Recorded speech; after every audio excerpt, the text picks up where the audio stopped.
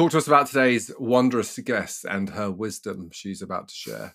Right, Mark, is it fair to say that in the many years that we spent working together trying to help musicians, one of the most common things is, I want to get signed, regardless of if that's an artist that hasn't even put a song out yet, or even the bigger artists that we meet. It's even now, still, even now in 2023, it's still... And different levels, right? It doesn't really matter if it's a major, if it's an independent. I think that sentiment, whether it's because of Hollywood, whether it's because of an artist's favorite artists themselves, like the fantasy, well, actually fantasy is the wrong word, the sentiment of getting signed is such a huge thing. So most people that want to get signed know they need to look for an A&R, even though a lot of musicians, I'm pretty sure, don't actually know what an A&R does. They've joined those dots of A&R kind of helps me get to that record label. I think they've worked that bit out. I've met A&Rs who don't know what A&Rs do. Exactly. But it's the equivalent of a football scout, really, isn't it? Yeah. It's the person who signs you to the label and then is your mentor, half mum. So it's pretty cool then that the listener for the next 25 minutes or so is going to hear from not just an A&R, not just an A&R at one of the biggest record labels in the world, but an A&R, a senior A&R manager at one of the biggest record labels in the world. Now, for context, listener, Molly, who you're about to meet, is a senior A&R manager at Parlophone, who, legendary label. I'm sure you've heard of them. If you're not familiar with their exact roster, just a quick look at the website will show you that there is Blur, David Guetta. Those level artists are on this label, so they're not messing around with small fish. But they do also work with plenty of new artists, like most labels do. Molly is a big part of that. Molly is a big part of the team working with those new artists, being the person that helps sign them. So for the next 25 minutes, you're going to hear from someone that has the power and has the experience of signing artists to one of the biggest record labels in the world. And we ask her the things you want to know. Like, should I or shouldn't I send you a flip-flop? Molly, so we think of our listener, and this is actual truth, not just thought, as a musician at the start of their career who is very, very talented. We can't help them if they're not talented. So they are writing good songs, they are playing good shows, they know their instrument, etc., but they want help on music industry bits. And, for different artists, that means all sorts of different things. For some artists, they're obsessed with getting a manager. For some artists, they're obsessed with getting a label and everything in between.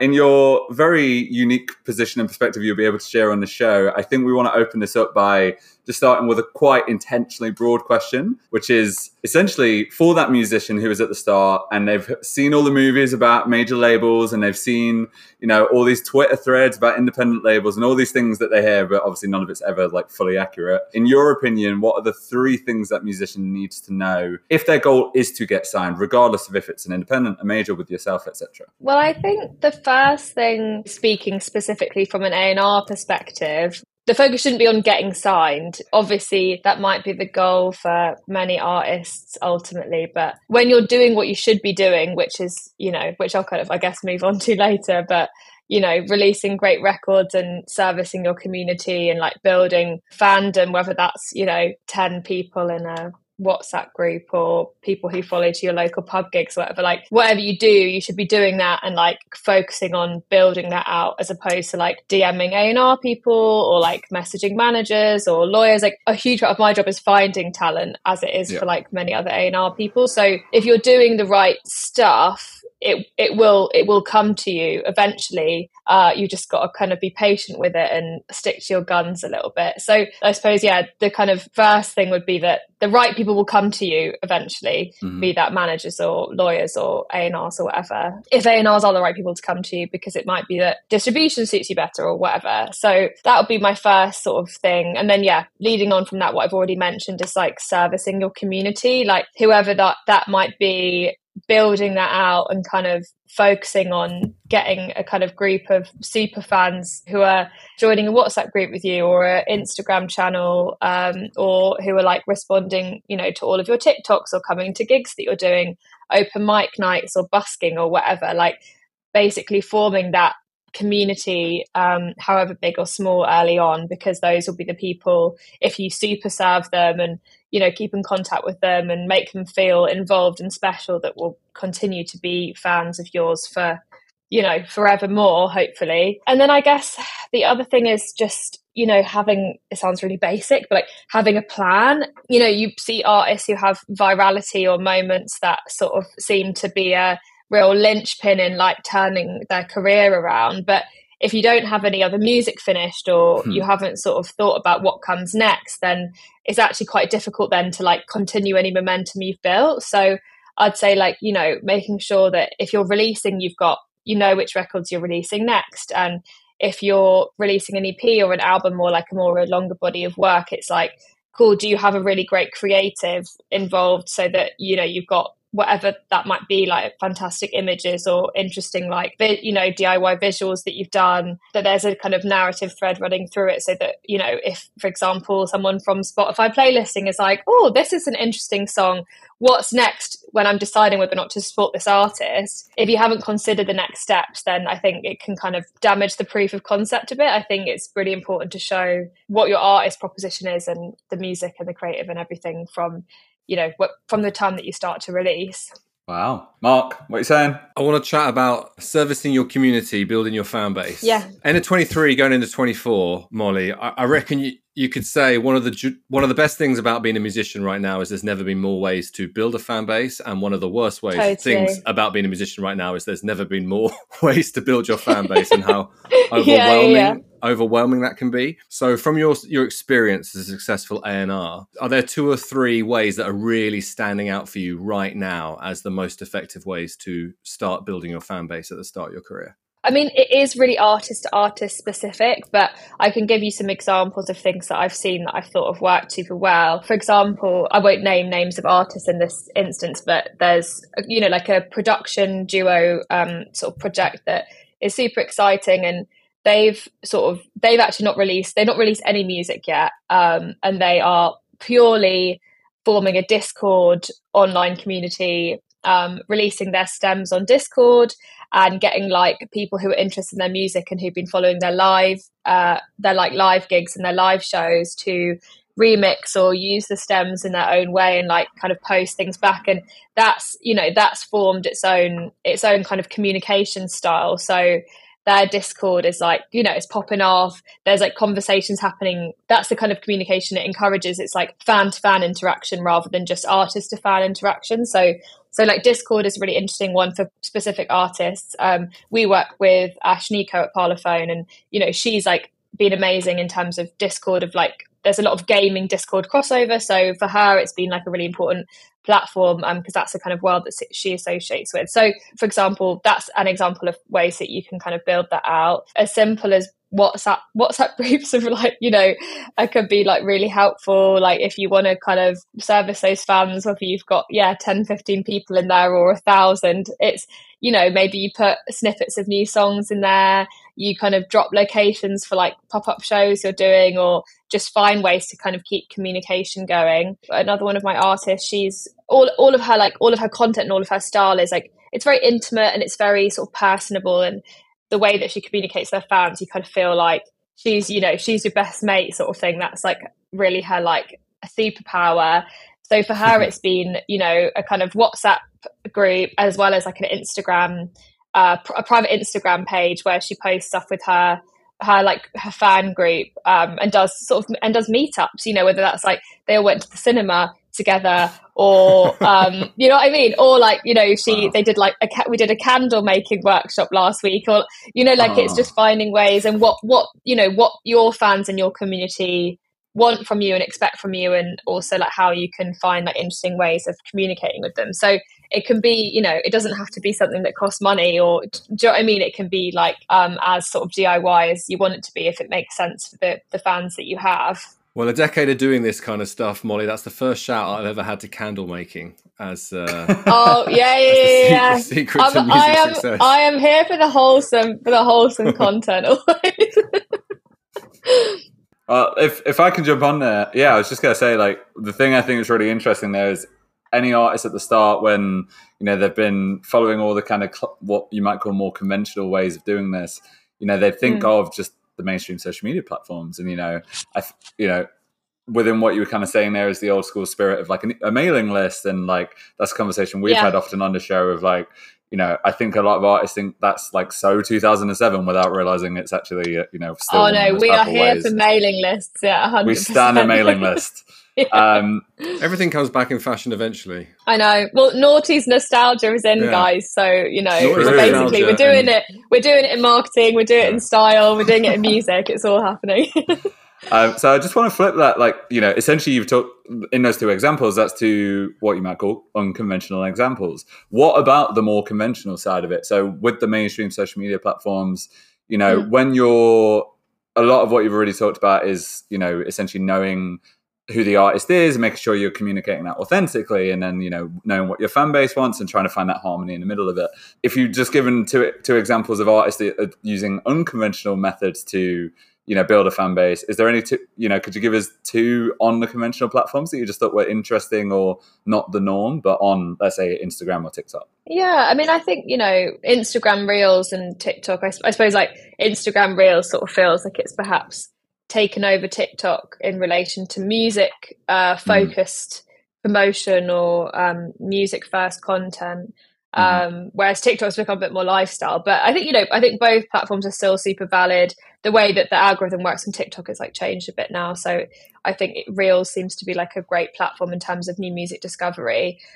You know, I think find a way to use it that feels natural to them and it's an authentic voice to them. I think people can see through when artists and any other creator are just throwing things against the wall to see what sticks, because you know, the way social media has changed us and the way that the media in general has changed us, we have this access to people, and I think we can see when content and narrative is authentic to any artist, like musician or otherwise. So I think it's just finding a voice on the conventional platforms that suits you and feels good to you, and whether that's as simple as posting videos of you playing songs or how you're writing your music, or, you know, like, I think you can find things that feel natural and organic rather than having to force content styles that don't sit right with you. Okay, cheeky follow-up question, if you'll let me, Mark. How unlikely.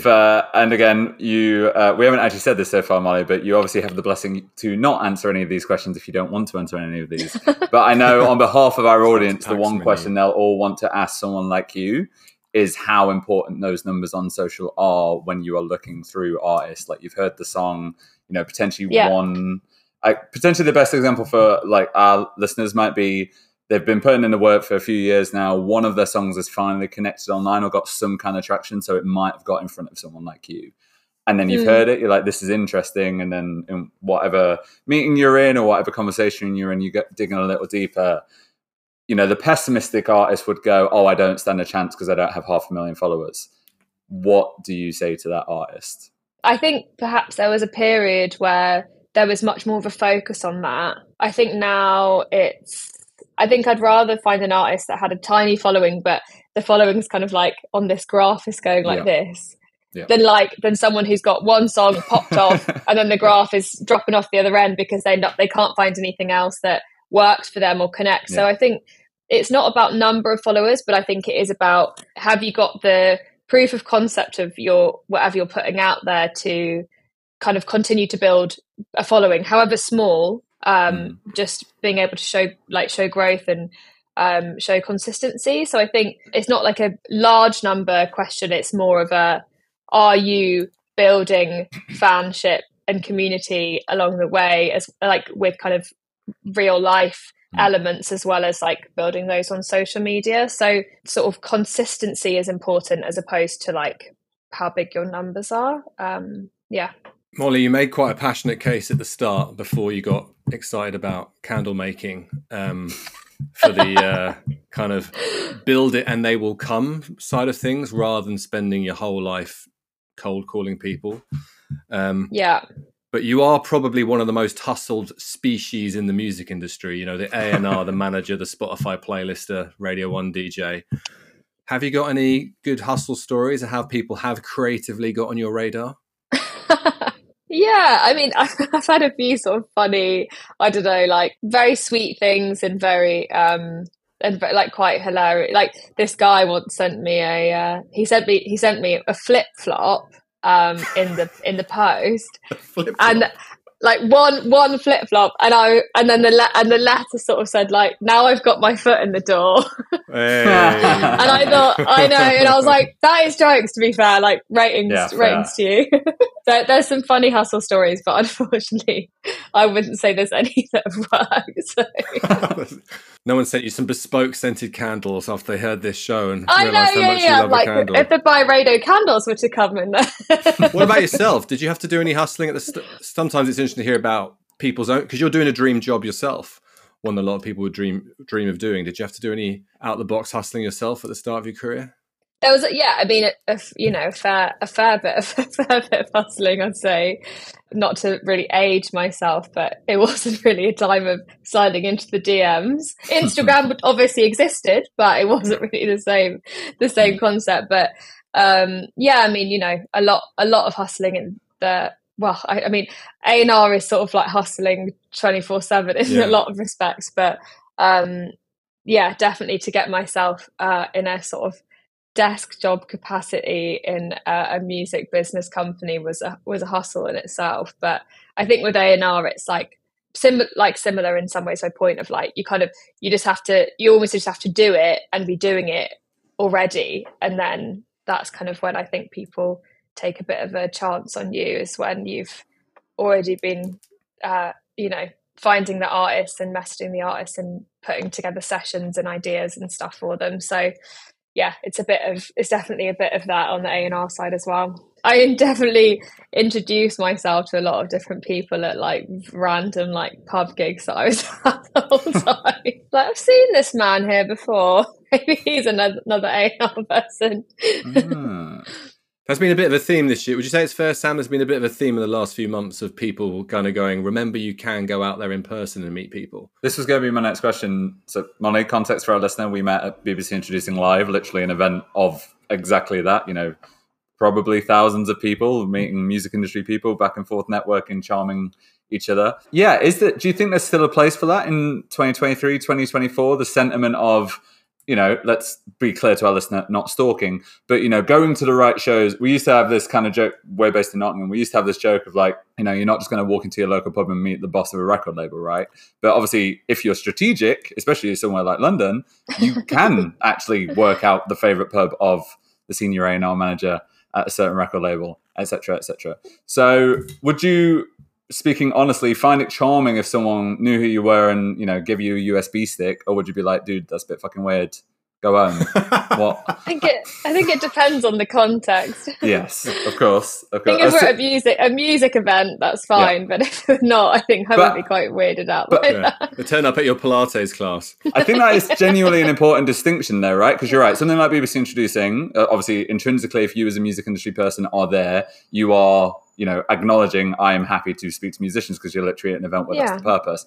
However, it is a very fine line, especially, again, in 2023 into 2024, where some people genuinely really respect the hustle. And yeah, I'd say I don't. No, that's what we're trying to get. Yeah, people could be, but it's like, I completely get it.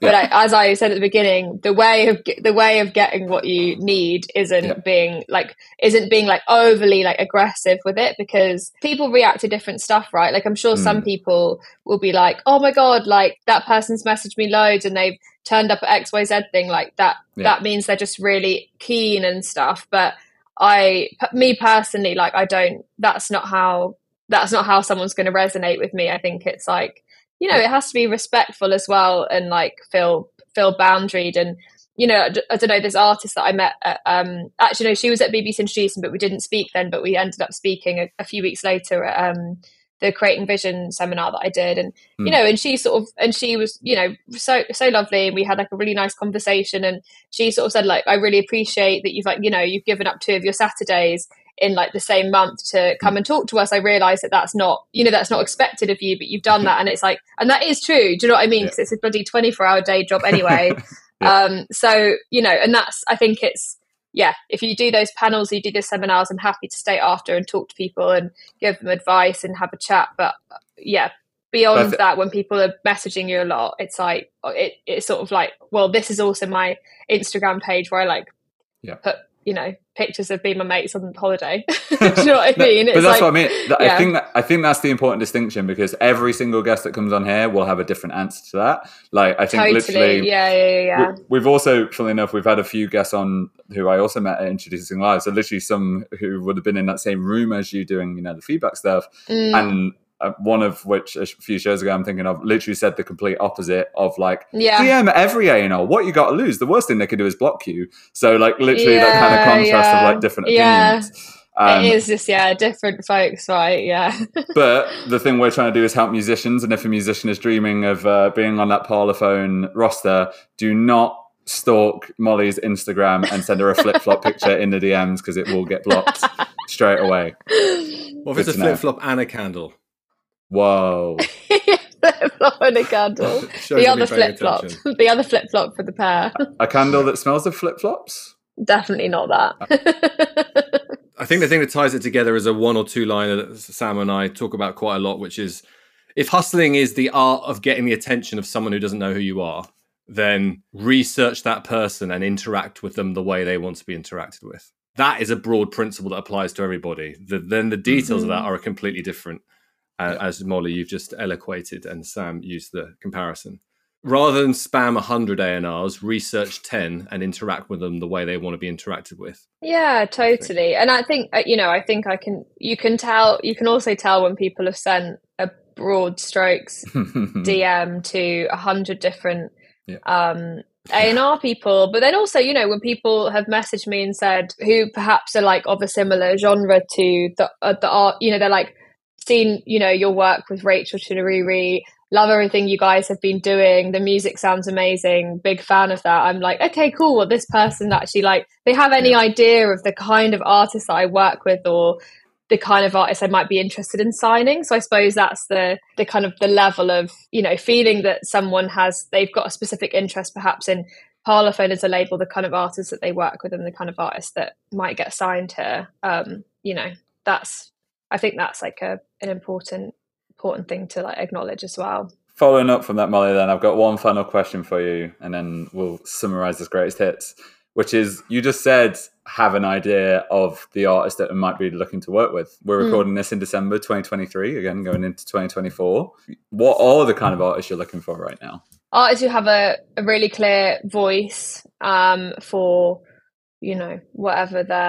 whatever they might kind of want to convey. I think, the artists that I work with, in sort of varying spaces, but all have a very strong message. And I think the way that we're going to cut through and make an impact is by delivering a message that feels like unique and feels interesting, having a really sort of clear sense of direction, not letting that get diluted, I think is really important. So I think whether you're based up in like Liverpool or Manchester or something and like building a cool thing there, I think for me it's like finding great music, fantastic writing, and artists that they've got a kind of clear message and direction, and the major label's role is to help them to build that out and realize it. And my role as an A&R is to help make the music just absolutely fantastic and make sure that everything else is like very clear around it. But I think for a major, I think it's super important that the artist has done a fair bit of self-exploration before they've walked through the door, so that their vision and their narrative is super clear going forward. Awesome. Right, final question we ask everyone, Molly, as new music lovers, as we record this on the 11th of December 2023. What's one piece of new music you're personally loving right now? Biased or unbiased? I'm going to have to be so biased. I'm sorry. Go for it. Rachel Chinariri, The Hills, first single off, a larger body of work to come next year, and think it is a real moment, covers a lot of really interesting themes about, Britishness and kind of what it is to belong. And I think it's just an absolute indie banger. So biased, but I'm sorry. Sorry, not sorry, to promote my gorgeous artist. Biased bangers ending this episode of the Helping Musicians podcast. Biased bangers. Yeah. Oh, mic drop. In fact, let's get, this one? Here we go. Fireworks for the biased bangers. Let's go. Well, thank you, Molly. Thank you, BBC Introducing, for matchmaking Molly and Sam, because that's where you guys met, isn't it? Yeah, BBC Introducing Live, big up. This is where we tell you should listen or watch or follow or join or basically stalk our Instagram it's a good for place. music, just in helping goodness. And if that wasn't enough, there's probably going to be some flip-flop candle goodness this week. And then because we're into Christmas mode, which means it's nearly start of the year mode, there's going to be even more musician helping tomfoolery than usual. Isn't that right, Sam? Yeah, I mean, I'm just thinking of all the things we could Photoshop you onto for Christmas. Santa, Christmas hat. I'm all right being Santa. If I'm Santa, what does that make you? You're either the elf or Mrs. Santa. Talk about would you rather. Would you rather be on my knee as an elf or on my knee as Mrs. Santa? I'm out. Bye.